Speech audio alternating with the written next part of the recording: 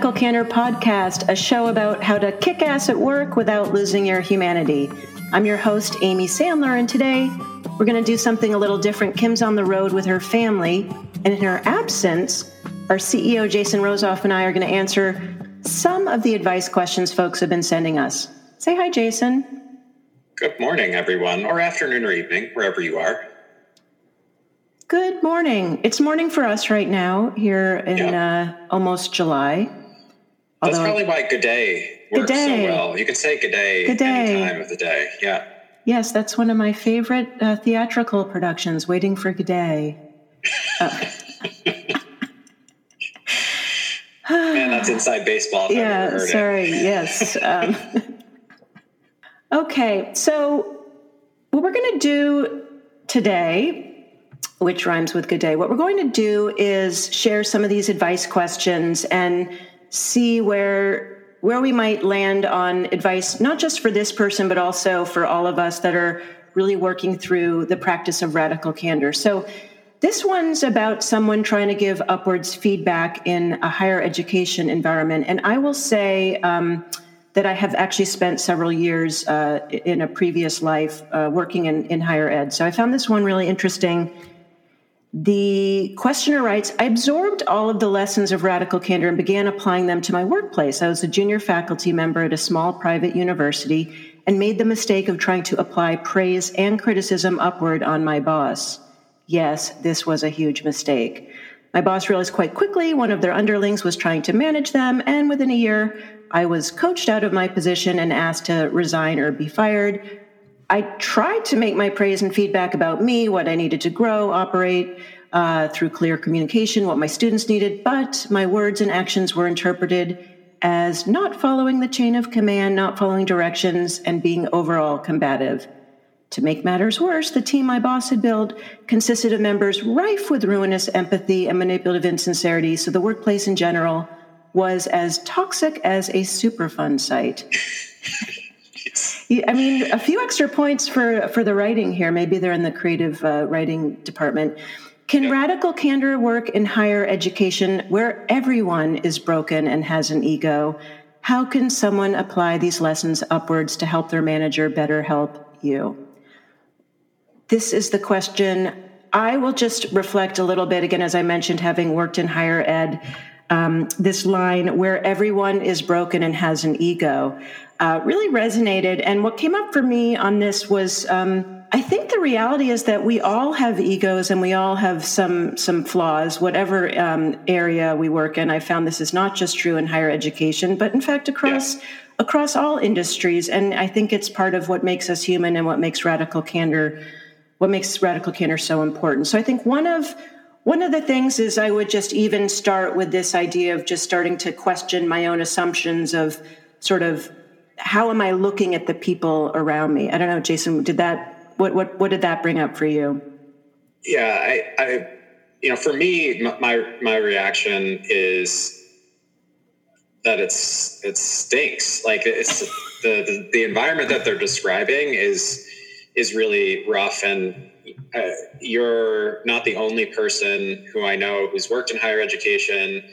In addition to this, the writer of this question who has shared that same experience of it being a fairly ego-driven environment, and I think one thing that we hear fairly often that resonated with me is like, no, it's hard to practice radical candor alone.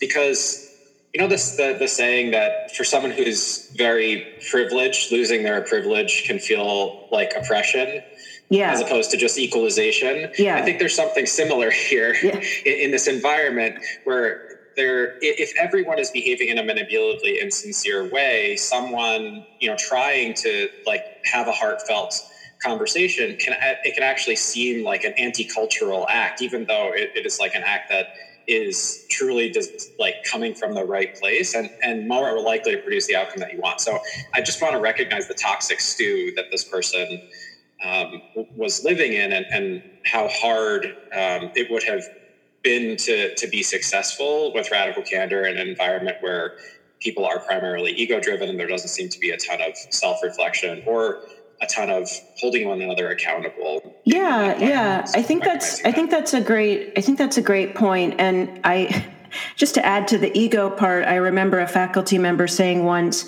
never have the fights been so intense over problems that are so small. And so there's something to that. And I will say, what's interesting to your point, we see this a lot, not just about upwards feedback, which is really the challenge this person is dealing with, but just how to be that one person trying to practice radical candor, which is what you were talking about. And we do say, though, that radical candor starts with ourselves. And so I do want this person to feel, even if the overall environment might feel like this kind of toxic stew, that doesn't mean that there's not some agency and some opportunity for them to create relationships in their own sphere. So to me, it feels like maybe going in, starting with the upwards feedback might have been a little bit of a bridge too far, rather than, are there some peers, are there some people that they can actually start to practice with that would maybe be sort of one next step, rather than, this sort of big leap into providing upwards feedback? Yeah, absolutely. And I think we don't know the specifics of those conversations, right? We don't know what the actual feedback was or how it was delivered. And all of those things can play a role in someone's reaction. And I think just recognizing again that if they're accurately describing the environment, which there's reason to believe that they are, that this change in behavior is going to be quite noticeable, even by peers. Mm-hmm. And so I think there's another opportunity. So in general, when we talk about people applying radical candor in an environment where it's not clear if it's welcome, let's say, it is sharing the idea is a powerful step to take, to say here's this thing that I read about, and here's why it would be valuable to me. We make the joke sometimes in workshops, we don't want everybody to walk out of that workshop and speak in a different language. You know what I'm saying? We don't want them to seem like they're on the inside and the people who weren't in the workshop on the outside. So we encourage them very strongly to share what you've learned, share these ideas with people. And I think in an environment like this, there is a possibility, especially since it's a world of the mind, right?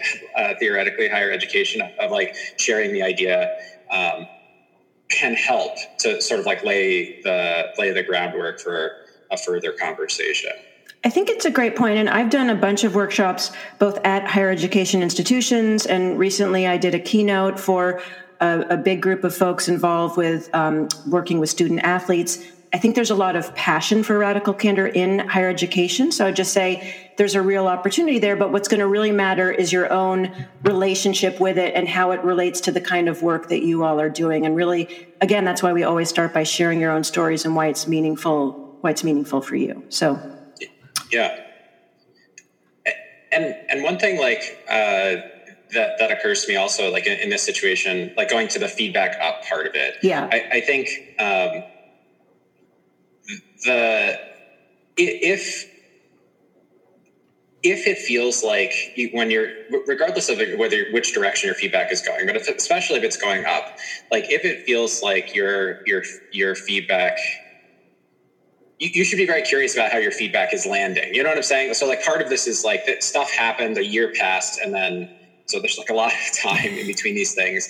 And it's really important that if you're going to try to deliver feedback, praise or criticism, especially if you haven't solicited very much feedback from that person, that you make the effort to understand, is this helpful? Are our conversations actually making things better? Are they making things worse? How could I approach this differently?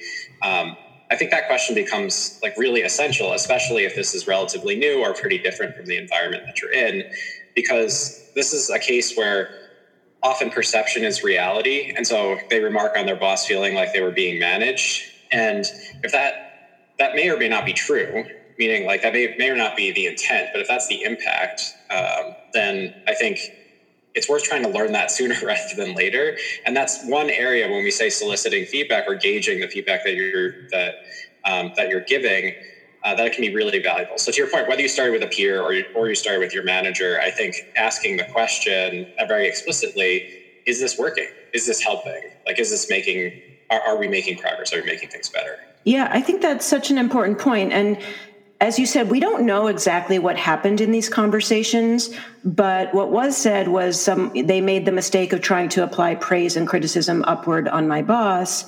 And I think to your point, we really want to reiterate the order of operations across the board, which is always to start by soliciting feedback. And, we don't know, did this person start by soliciting feedback, and especially perhaps even soliciting criticism? What are ways that we can work more closely together? Because when we say, or we hear that, this person says, my words and actions were interpreted as not following the chain of command. Again, how was that interpreted? Do we know that that was actually the interpretation, or was that an interpretation of an interpretation? So I do think there's an opportunity here for this person to sort of look at what was their role in this. Did they start by soliciting feedback, and did they get clarity on what they were saying and how that was actually landing? We always like to say it's measured not at my mouth, but at the listener's ear. So it does feel like there are a few moments where they can check in and see how is what I'm doing and saying landing. Yeah, absolutely. And I think, again, we're focusing in this moment on the things that individuals who want to give upward feedback have control over, right? I just want to distinguish that between the things that they don't have control over. Correct. Which is we can't control people's reactions. And even if this person did this expertly, there's still a chance that someone may not like it. And because it is different than the rest of the culture of the team, it also makes this person seem like an outsider, seem like someone who's not playing by the rules. And that can cause real friction. And I think at least part of the friction they experienced in this case was because of that, right? I would say we need to make sure that people try the things that are within their power, and then make sure that they're aware as early as possible of how this is being perceived. Because if it's not being perceived as helpful, that doesn't mean you have to give up. It just means that continuing down the same path, applying the same ideas is not going to work. Your point, Amy, or the radical candor point about measured by the receiver, not by the giver, right? That radical candor is measured by the receiver, not by the giver. I think it's essential to the practice. I think radical candor requires relational awareness, and you might be in a relationship where the radical candor approach is not working for that person, or your version of the radical candor approach is not working for that person for whatever reason. I don't think we ever want to be in a situation where we're forcing radical candor on somebody, because that is the exact antithesis of it. I have been this person. So I have been in this person's shoes from the perspective of I perceive myself as being really helpful. I'm trying to give very specific feedback, praise or criticism. The other person is clearly getting frustrated or annoyed with the way that I'm doing this. And I'm but I'm being helpful. And I feel like I'm on the moral high ground because I'm radical candor. It's a good thing. But it's not. It's not. That's not how it's being received. And that, again, it might be because of me and the way I'm doing it. It might be because of them and the place that they're in. But I've had this experience as a microcosm, in relationships where generally radical candor does work, right? Where my approach is usually well received, where I have a feedback conversation with someone and I take it really badly, and then I get very defensive because I feel well, I'm just being helpful in the way that I'm always helpful. So why are you taking this so poorly? And that often leads to a degradation in the relationship as opposed to a growth moment in the relationship. So this is so interesting. And just to dig in a little more, because we get so many questions about upward feedback, let's dig into the toxic stew of, my manager does not want to practice radical candor. Yep. Because often the response is, well, find another manager, get another job. And if you're a faculty member, junior faculty member, like this person is at a small university, or you're someone that doesn't feel like there's a huge amount of growth opportunities given COVID, et cetera, that's not always the option. So if you're in the situation like you just described, Jason, where whatever you're doing and saying, which could be exactly the same way with someone else that's going great, but with this person who happens to be your boss is not landing, now what? Yeah, I think it's a great question. And I'll share one thought that I've been having lately, which is I think sometimes it's helpful to get some outside help. And this isn't about escalating necessarily. This isn't about getting them in trouble with their boss because they're not doing this. But I think getting another perspective in those situations is actually really essential. And it might be really helpful. Like, let's say you've laid the groundwork, meaning that there are some people on the team who are now aware of radical candor, have been receptive to it, and maybe you're having some good conversations with people. Like, maybe that's possible with one or two people on the team. I think there's a possibility here of asking for some help and saying, like, hey, I'm really struggling. I'm not sure if you've tried this with our manager. Like, how's it going? I'd love to get your guidance on how to approach this differently because I want to do it better. And the reason why I think it can be helpful is at least twofold. The first one is maybe this person is receptive to it from other people and not from you. And that's interesting information. Oh, that's very interesting. Do we want to hear that? And so but that's helpful, right? Because it helps there's something in they're capable. They're capable of it, and there's something in your dynamic that really needs to be addressed. Correct. And again, this is not about blame. I'm not saying it's the manager's fault or the individual's fault. I'm just saying that's really helpful to know. And the other possibility is other people are struggling similarly. And one thing we say when a manager finds themselves in a position that they're receiving feedback that they're being asked to deliver to somebody else, something that is helpful is encouraging those other people to talk to that third party, to the person for whom the feedback is destined, and share their experience so that that person starts to get multiple data points. And I think this is another case where we have the opportunity to offer multiple data points. So you can recruit some help. This isn't brigading. Your goal is not to throw this person under the bus, but what was that term? Brigading? Yes, that's where a conversation is infiltrated by a bunch of sort of nefarious actors, and they are representing opinions that aren't really their own in order to change a conversation. What is the origin of this word, Jason? I'm intrigued. I know it in the context of internet forums of various kinds. But my point being, your goal is not brigading. We're not brigading here. Correct. Your goal is not to get people to misrepresent themselves. Your goal is not to get people to present an opinion that is not theirs. Your goal is to encourage, to find some allies and encourage them. If you're also struggling with this, I think it'd be helpful if you shared that perspective with our boss. Because having some empathy for the manager, I think it is easy to be in the position of thinking, this is just a problem I have with this one person. You know what I'm saying? I feel a lot of times when people are in a toxic situation, or there's a manager who is behaving in a certain way that makes it very difficult for other people, it can have a gaslighting effect, meaning each individual can feel they're sort of losing their minds, they're having this experience and other people are not having this experience. And I think that's a little bit of the setup here, is that this person was alone in feeling this way, and other people were sort of toadying to this person, but it's not clear if that's actually the case, or if or are you actually opening a door to them and saying hey, you're not alone. I do think this episode could be called Gaslighting and Toxic Sludge. and what you're saying is members who are rife with ruinous empathy and manipulative insincerity. I mean, one of the things we see about manipulative insincerity is that it can often be a result of gaslighting or feeling like you're just so beaten down and so exhausted that you're just kind of hunkered in place. And so we don't know if we say, hey, I'm dealing with this and I'm really trying to improve this dynamic and I want to understand, what part I might be playing. Have you experienced anything like this so that I can sort of understand the dynamic a little bit more? So you're almost offering an invitation for them to become upstanders together in some way. Yeah, absolutely. And I think that the distinction between this and clean escalation is the goal of these conversations is to de-escalate, right? The goal of these conversations is to solve the problem as close to the metal, if you will, as you can. And they're action oriented. I think the one cautionary thing in the way that I frame this is I don't want people to think that the right thing for them to do is to run out there and, gripe about their situation with all of their coworkers. I think if it turns into a non-action oriented session, or for example, if the person just starts complaining about something else, I think we have to be mindful of that and make sure that we're not simply complaining about our boss behind their back, because that's only adding to the toxic stew.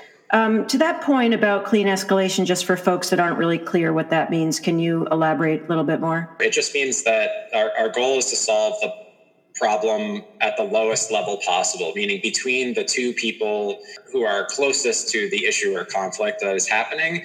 Often the opposite of clean escalation is what happens in many organizations. Let's say you have two teams, adjacent teams working together, and someone on my team who reports to me tells me that they're having an issue on the project with someone who reports to you, Amy. So I hear like, oh, this person on Amy's team is doing X, Y, and Z thing. A very common non-clean escalation is for me to receive that feedback, for me then to tell you, Amy, about it, and then for you, Amy, to deliver it to the person on your team. Right. And the problem with that is that we played a gigantic game of telephone, number one. And number two, we've made it okay. We've made it essentially like the appropriate path to like not try to address the issue directly, but instead to try to circumvent a direct conversation so as not to have the discomfort of having that conversation directly. And what that means in practice is that everybody's talking about everyone else behind one another's backs.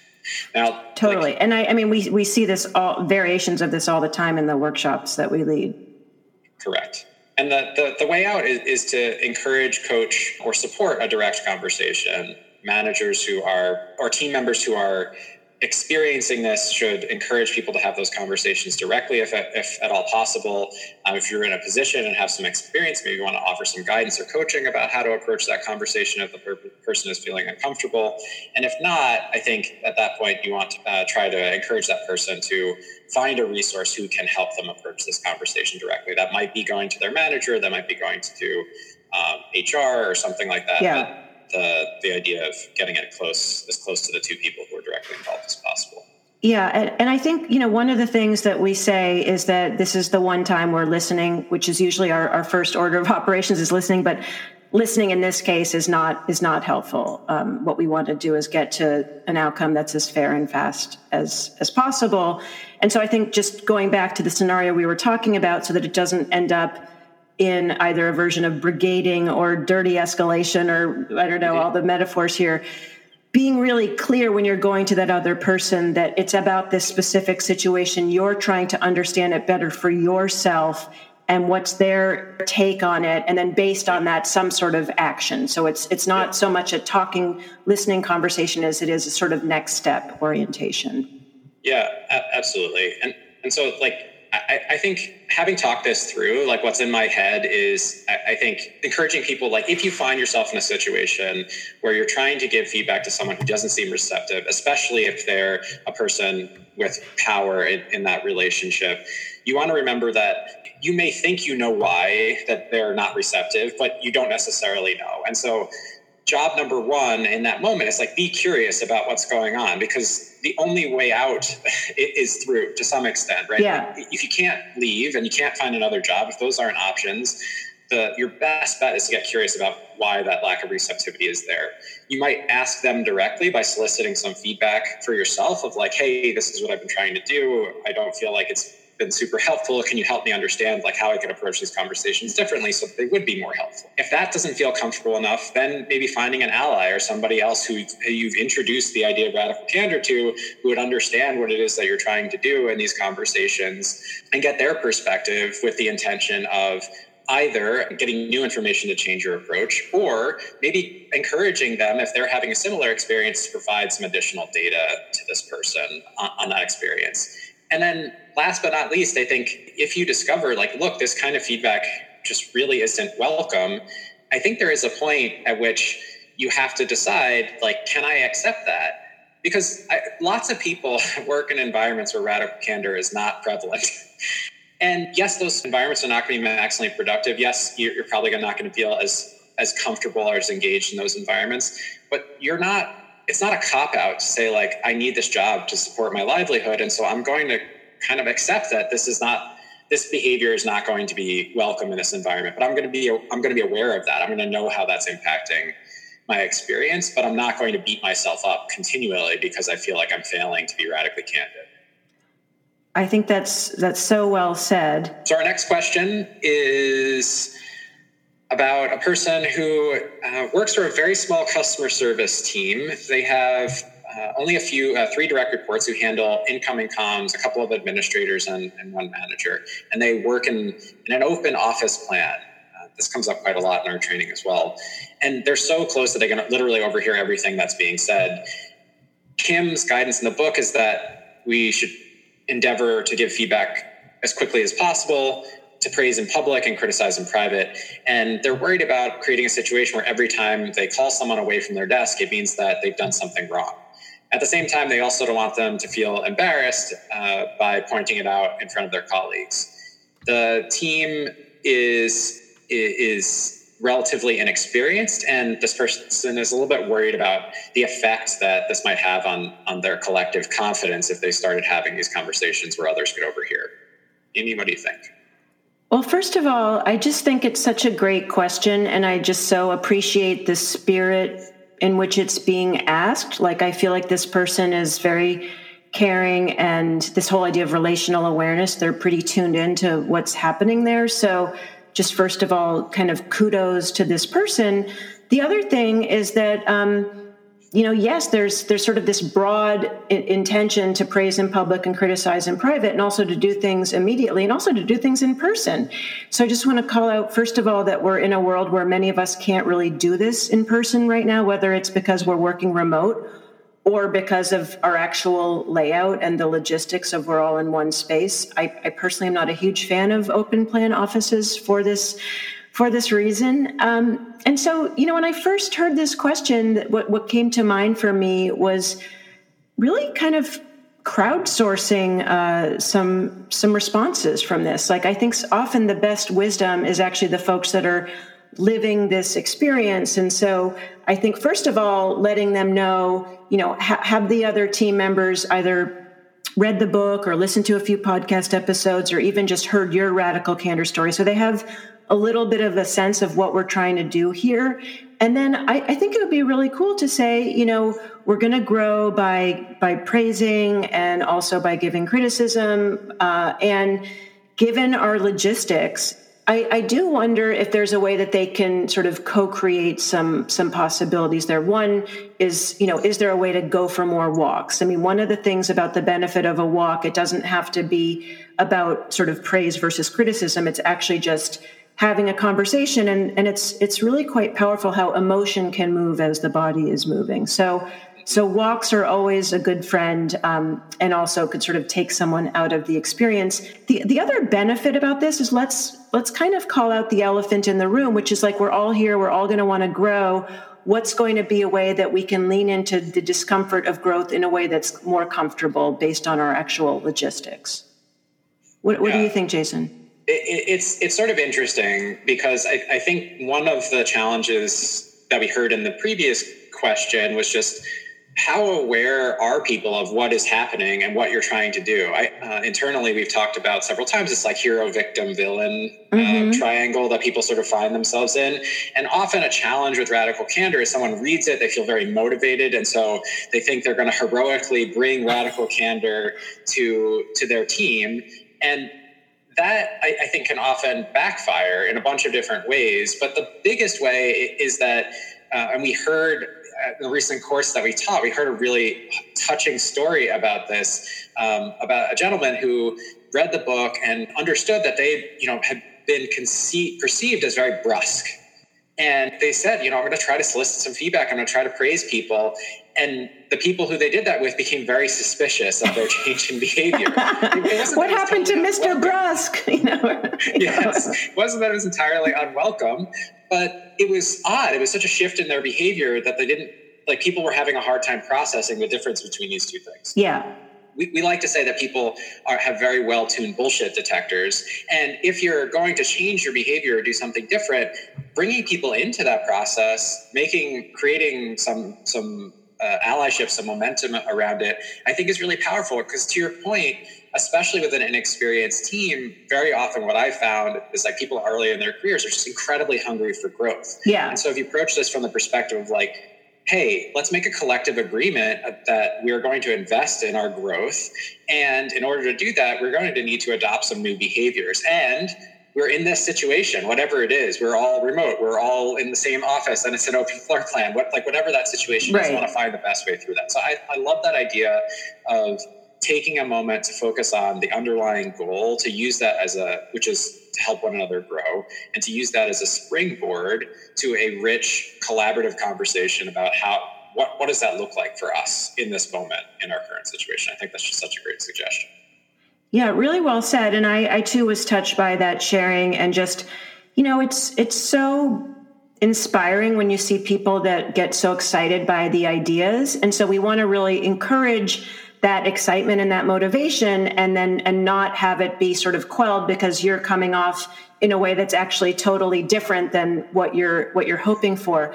The other thing, and to your point, which I think is such a good one to amplify, when people are new in their careers, whether it's age or whether it's actually they're starting another career, there is this appetite. Absolutely. And especially now, I think there's going to be so many people that are, maybe they're going back to school, maybe they're trying a different career path. Like, if we can come at this with a growth mindset, so we think, what do you need to practice radical candor? Well, you need self-awareness, you need relational awareness, and you really need this growth mindset. And so if we can anchor on that shared growth mindset, and we're doing this in service of each of our own growths and as a team. So I think that sounds great. And I would just encourage people. I want to throw one really concrete tip in before we close on this particular thing, which is, we say criticize in private, praise in public. The criticize in private is more important than the praise in public. And so one thing I wanted to share a personal experience, which is I had a manager who would take me out for coffee every time that he wanted to offer me some criticism. And I really loved coffee, but after the 10th time that we went out for coffee and I received criticism, I started to have a Pavlovian response to the smell of coffee. It would actually provoke anxiety in me. And I was annoyed, not because the feedback wasn't good, but because my boss temporarily ruined coffee for me. So one really tactical thing you can do is, sometimes when you call someone away to offer them some input or go for a walk, Amy, to your point, offer them praise. You don't also have to offer them criticism. You can just go for a walk and say, I just want to highlight something that went really well this week and to get your input on it. So don't make the walking away from the desk or pulling someone aside, don't make it a bad thing. I think we can balance that explicitly. I think that's such a great point. And by the way, we want to give more praise than criticism anyhow. And we're such creatures of habit. I think the research is by, if I'm not mistaken, Regina Pally, about we sort of have this predictive mind and we kind of plan ahead based on what's happened before. So I have this Pavlovian response. My dog has passed away now for 4 years, but he would bark every time there was a knock or a doorbell. And back in the day that I used to travel all the time for work, and room service would arrive and there was the knock, I would sort of get ready for that bark, and the bark was not coming. And so we sort of get wired in these ways. And so let's create some new patterns in these walks and bring some praise to them as well. Great point, Jason. So our next question is from a person who is finding it challenging to offer feedback to a particular person on their team. So they say, I have a problem that I'm having a hard time solving, and they hope that we can help. We hope we can help too. We have a colleague, I'll call her Carol, who is in her first year with the company, working part-time. She's older than many of our professional staff members, doesn't seem to have many common interests, and she seems like a socially anxious person and doesn't interact much with the other staff, doesn't go out to eat with us, doesn't get coffee with any of us, and hasn't shared in any of the sort of social or community activities that they've done together as a team. As a result, it's sort of hard to know her particularly well, and therefore it feels hard to care for her personally in their feedback. And that's a challenge because Carol does need some peer-to-peer feedback. There are a bunch of aspects of her job that she's not doing. She's just actually not doing the work. And when we've tried one-on-one to bring up some possible solutions, she has gone to our supervisor, and the rest of the team has gotten in trouble for picking on her and for not getting to know her. At this point, several on the team feel that the bridge has been burnt and they're not going to help her. They say that one of the reasons why they feel like they can be of help is because they've done her job in the past, and so they have good perspective to offer. How do we help focus our feedback when it is so hard to get the care personally to come across? Well, this is such a great question. It's such an important question. And it's actually, we get, I'd say, a lot of different flavors on this of how do I care personally for someone who X, Y, and Z, whether they're different from me, whether they've done things that haven't landed well for me, et cetera. So I think, first of all, just from my own experience of how do you kind of move up on the care personally dimension in general, right? And this whole idea of like this sense of common humanity, common decency, but how do you get there, which just feels really urgent in this moment. And what I've done is I focus, first of all, on more what we have in common rather than what separates us. So I hear a lot about what separates Carol from the team. And so I would focus on what we do know about Carol just by the nature of being human, which is that, just like me, she wants to be happy. She wants to have a sense of belonging. She wants to have a sense of purpose. She wants to feel like she's contributing. She has good days and bad days. She's known happiness. She's known suffering. There's just this sense of being human that we can relate to. And there's this other thing that leapt out at me when we think about empathy is I would encourage the person writing in who it feels like, I'd really think about what is my intention with this conversation? Is it to actually be helpful? And I heard that hey, we've done her job in the past, so we have some good feedback. So I do feel like there's a desire to be helpful. And I would get curious about, for someone, what would it feel like to be, a different age than someone, to have a different kind of learning style, to be more anxious, to not have similar interests? We all have this need to belong. And how would it feel to be that one person that's not belonging? And to try to maybe put yourself in the shoes of what if I was in a group where everyone else I was coming in and I was very different from all of them? And what would I want those folks to be? How would I respond if they were just coming at me with, here's what you need to do, et cetera? So I think there's an opportunity before we even get to Carol for this person and for the team members to do some perspective shifting and putting yourself in the other person's shoes, and how might that feel and how might you want to be treated? I don't know, Jason, what do you think? Yeah, I think that's such a good point. I picked on a very particular word, and this is unfair because I'm doing a very critical reading of an email that someone put together, but it may be helpful to other people to call this out, which is something that they said in the first part of this is that they've offered her solutions, that they've offered Carol solutions. And that's not the same thing as offering a perspective or feedback on what Carol is doing. And there's a really important distinction here, which is regardless of how nicely we try to phrase our solutions, if we start there without helping the other person understand our experience a bit better, it can feel demanding and it can feel pedantic. It can feel demeaning because it's possible that person is aware of the solution that you're offering, but because of the way that you go about offering it, it seems to discount that possibility. And so as a result, you're already putting the person on the defensive. So I think your point about perspective sharing is making a narrower point that fits in that bucket, which is when you share solutions as opposed to asking questions, when you or sharing perspective, you very often will find that you're putting the other person on the defensive. I hone in on that because I think that's something we see a lot in our live trainings as well, is people confuse sort of feedback and advice. And so as opposed to this being a collaborative effort, it becomes I'm the genius and you're, I'm the teacher and you're the empty vessel, and I'm going to impart into you knowledge, which is not necessarily helpful. And especially given what we do know that might be playing a role, because if this person is older and maybe has plenty of experience in roles like this, then a younger person coming and sort of dropping knowledge bombs on them, as helpful as they think that might be, might actually seem very demeaning. I think that's such a great point. Again, it goes back to we might have an intention in mind of what we're doing, but we need to be very mindful of impact. And I think that what's very helpful about your specific framing of that getting really granular about solution versus guidance or perspective, or here's sort of this humility in the response. I do feel like this question can tap into some of the things that we see right now in terms of sort of diversity, inclusion, bias, et cetera. So if you are sort of one of many of the majority and how that might land for the other person, versus if you're sort of are you in the in-group, or are you in the out-group, and how might it land? And I think in those cases, even more so, to kind of over-index on humility and curiosity and sort of how is this landing for you, rather than this is the way we do it and this is how, and any perspective you might have is not welcome here. And I'm not saying that's what's being done here. I'm just saying when you're sort of the one against the many, that's especially how that might be heard. Yeah, absolutely. And I think the guidance you gave about like trying to put yourself in the other person's shoes, or at least like open yourself to the possibility that they might be having a very different experience from you, is such an important act if your goal is to really be helpful. I sense the spirit of helpfulness is here. I also sense that there's real frustration.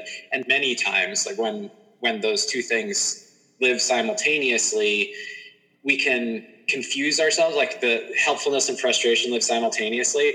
We can convince ourselves that we're being helpful, but we're actually acting on the frustration. Right. Right. Jason, I'm saying this to be helpful. Like that is my intentions, and I'm filled with rage, but let me be very, very helpful for you. Yes, exactly. Get off my foot. You're standing on my foot, Jason. Exactly. Right. Exactly. And I think that this is, I don't know what the job is. Again, we don't have all the information, but my guess is this person not doing part of their job is very frustrating and probably negatively impacts the person in this story. And so this is an excuse, but to your point, Amy, like I think always our goal has to be, how do we make this conversation as effective as possible? And effective, we need to define clearly for ourselves, because effective is help this person understand the impact that their behavior is happening and that we're here to help them resolve it. That's what an effective feedback conversation is going to look like. What's interesting for me with the effectiveness is also, like, if this person is working part-time and is in their first year, I'm really curious, and I think this is a struggle for folks, especially now when we're feeling pulled in so many ways, is how do I actually get to know these team members to know, maybe this person did have relevant experience and I just don't know. And so, for example, how do we actually take the time to invest in those kind of career conversations, or starting to get to know our peers in a way that when we are giving feedback, it's coming from a place of being helpful based on what motivates and drives this other person? Yeah. What you just said made me think of something that I think is also important in this case, which is I think there's also a potentially dangerous assumption being made here that in order to care personally, you need to sort of like share interests or have lots of social interactions, which I think is dangerous, because it's actually okay to work with people with whom you're not going to socialize after work. In fact, like, if we actually build truly diverse teams of people who think and behave in different ways, then like it's going to be more likely. It brings me back to your earlier point about the in-group versus the out-group. I think we want to be careful about making assumptions. And I know this person is trying to counteract that, but to your point, they're so grounded in the in-group, like just the behavior of like, they don't eat with us. Like, you don't know what they're doing during their lunchtime. Maybe they're having a conversation with a loved one, right? They don't go for coffee. Maybe they don't like coffee. Maybe they don't have money to spend on coffee. All of these things that sort of feel like safe assumptions about what someone who is easy to get along with, looks like, I think actually can wind up being subtly exclusionary, right? Because we just talked, there's sort of a classist problem there of like, oh, we go out to a fancy coffee place and this person doesn't go with us, but they're working part-time. We don't realize they're on a fixed income outside. You know what I'm saying? Like, there's a lot we might not understand about that. And I think your solution that you've already offered is great, which is like to walk in their shoes. But I think it's just really important to recognize that these dynamics, as you're saying, can be subtle. These assumptions can build up over time, and we can assume that that's what it means to care personally. But another way to get at caring personally would be to just be genuinely curious about the other person's experience. Absolutely. I think it's such an important point, because I think people think care personally does mean that we're going out for drinks and we're doing, trust falls and team, and we're doing everything together. And that's not what we're talking about. It's actually seeing the sort of unique individuality of each person and getting to know them and what their strengths are and what their interests are. And, why are they working part-time? Like, what else are they doing? Just like to your point, just getting really curious about Carol. Yeah. And it's not just this, right? It's just a good life lesson, to your point. I think it extends beyond like work feedback, but it's just such a valuable and important stance to take when we find something that feels frustrating and unfamiliar. If we can adopt a stance of curiosity as opposed to a stance of frustration or annoyance, it just presents us a huge opportunity for us as individuals to grow and learn, to like experience something new, to see the world through somebody else's eyes, but also collectively, like as a team, and then more broadly as like a community or a society. I think the world would be better if we could all be more curious about Carol. Someone writes in saying, I've been a manager for 7 years and realized I need help. So again, as Jason said, we're here to help. We'll do our best. This person's made many mistakes, as we all have. So this is someone who identifies themselves as someone that can't think quickly on their feet. They have 2 young kids at home, a little sleep deprived, and also an introvert. So when someone comes to them with a complaint or criticism, negative attitude, they're more likely to react with what they describe as word garbage rather than to stop and think. Love the phrase. It goes right with our sludge fund, our sludge. There's a lot of garbage and sludge and stew, toxic stew. So once this person is gone, this person realizes what they should have said most of the time. I think a lot of us can relate to that. The question is, what do you recommend in these situations, especially if an employee is expecting an immediate answer or acting angry, defensive towards them? Even when this person has a good idea of what's coming, they still kind of feel themselves saying the wrong thing and feel like maybe having a script in front of them would help, but could that make the employee feel like they're actually not being listened to? Yeah, this question hits me right in the feels. I think everyone has been in this position at some point in their life. This is not, and this person's talking about it from a managerial perspective, but like this happens in all kinds of relationships where your reaction in the moment does not honor your intention and creates an impact that you did not want to create. It's hard to confront and manage emotions. Like that's what this is really about. It's like when I'm confronted with emotion, like I sometimes have a hard time managing my own reaction to that. And I just think that this is a perennial struggle for humanity. And, not the least of which, because like we have biology and neurology that encourages us to sort of mirror another person's emotion, to like pick up on that signal. Absolutely. and to use it. So like you're fighting against an instinctual response often, which is to match the other person's emotional state. In some cases, we talk about fight, flight, or freeze. That's the fight response. In some cases, people sort of run away. In other cases, they kind of shut down.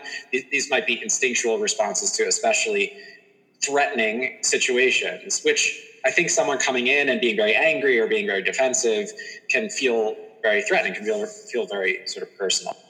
And so I think the thing that I really anchored on in the question as you were reading is just the immediate response. I think learning how in the moment to slow down, and also recognizing that just because someone comes in angry and expects an immediate response, that doesn't actually mean that that's what's best for them. And so actually being helpful, actually meeting that person's need might mean taking some time to reflect on it and coming back to them. And I know that can be really unsatisfying. And so one thing that I found that can be really helpful is to make a commitment as to exactly when you're going to come back to them. So it's a balance between those two things, to say like, I hear you, I understand, I need some time to think about this and I want to come back to you, which can feel like a brush off unless you say, and I'll come back to you in an hour, I'll come back to you. Like, can we meet again tomorrow to talk? Like, we can set up a time to follow up. So that's one thing that I found to be helpful. Amy, what do you do when I come at you all angry? Well, first of all, I'm very fortunate. I don't get a lot of that from you. And I will say one of the things I so appreciate about you is your thoughtfulness and your real willingness to create space. And I think this is really what this conversation, this specific question is about, is sort of how can we create space in a moment? And one of the things that I found, I really, to your point, I really resonated with as well. And I just felt just so much of a desire from this person to grow, and also maybe a little self-judgment. Like, I wish I wasn't this way, but I am. So I'd say, first of all, to this person, like, you're human. This is like one of the reasons why I love the neuroscience of emotions and managing emotions is because for me, it helped take away some of the sort of shame or guilt, or I should not be having this response. It's like, well, no, you are having this response. This is how we're wired. So even just understanding a little bit of the neuroscience, which Jason talked about, of that sort of fight, flight, freeze response. We sort of got cortisol and other hormones running through us. And then also these mirror neurons that we're actually wired to take on other people's emotions. So for me, at least, understanding some of what's actually happening under the hood can create a little bit more compassion for myself. So that's one thing. The other thing is a quote. It's been attributed to Viktor Frankl, and Viktor Frankl was a psychologist and a Holocaust survivor, and he wrote a very famous book, Man's Search for Meaning.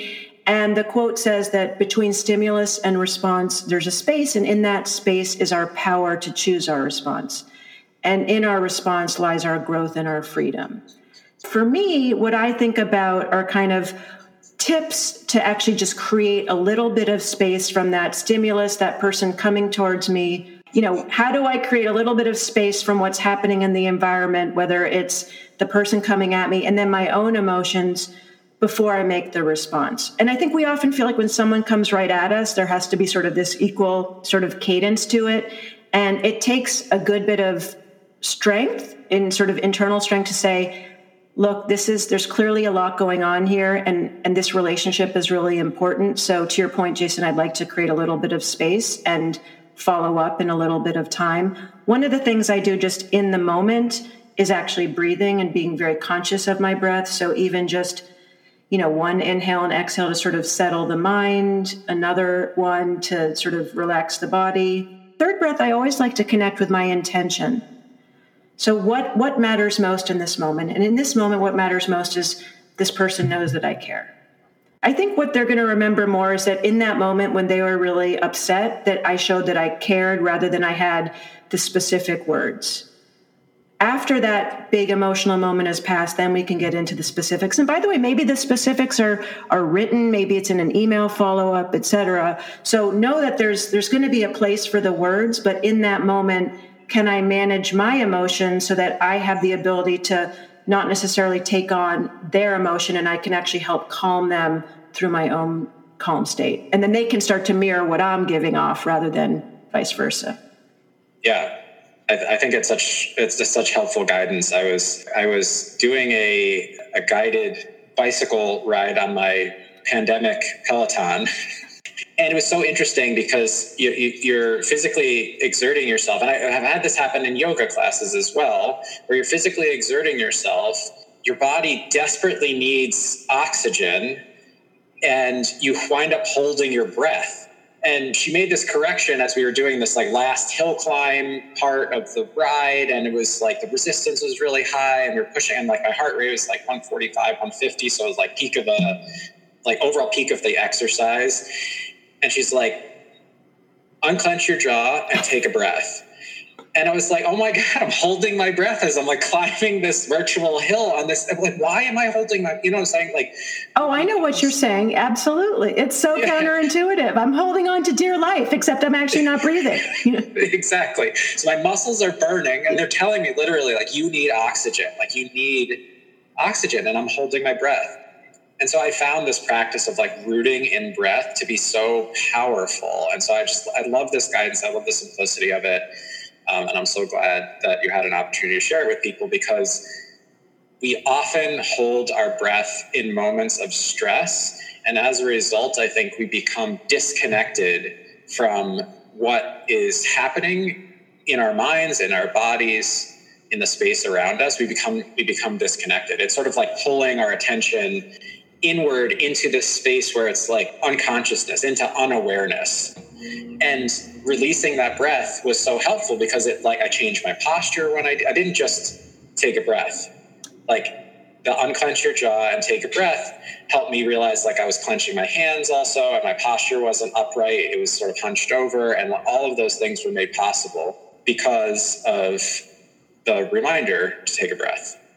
Yeah, it's such a great story. And this kind of thing happens all the time. And what came up for me as you were talking was, first of all, that even just very subtle shifts, the relaxing the jaw, the dropping the shoulders, the deeper breath. I've been doing a lot more work on sort of abdominal or diaphragmatic breathing, which I thought I knew how to do. I've been breathing, doing breath work for like decades, and yet I'm still working on the breath, which, by the way, we're born knowing how to do. So we can remember how to do it. We just, our brains have gotten in the way, and these patterns. The other thing that I'll reflect on is what I found, especially doing a lot of speaking. Once you know the content as a speaker, you actually sort of can throw away the content. And when you're fully present in the moment, there's an innate confidence and trust that you will know what is needed in the moment. And so to me, where the practice goes an even deeper level is that if I am fully present in this moment with this other human, I can trust that how I show up will actually be of service because it's coming from a deeper, more present and connected place. And that's the invitation. So I might not have the words exactly right. I might not have, followed the script or whatever that is. I can know that it's really coming from this place of being helpful, being of service, being curious. I love that. All right. Well, we're going to continue these advice Q&As. Thanks, Jason, for being there as my co-pilot on this episode. You got it. All right. Hey, if you've got more questions for us or answers, we also like answers, but as Jason said, let's think less about solutions and more about kind of co-created, moving in a shared direction. So questions and best practices, send them our way, advice@radicalcandor.com. We're looking forward to it. Thanks again. We'll see you soon. Thanks for joining us. Our podcast features Radical Candor co-founders Kim Scott and Jason Rosoff, is produced by our Director of Content, Brandy Neal, and hosted by me, Amy Sandler.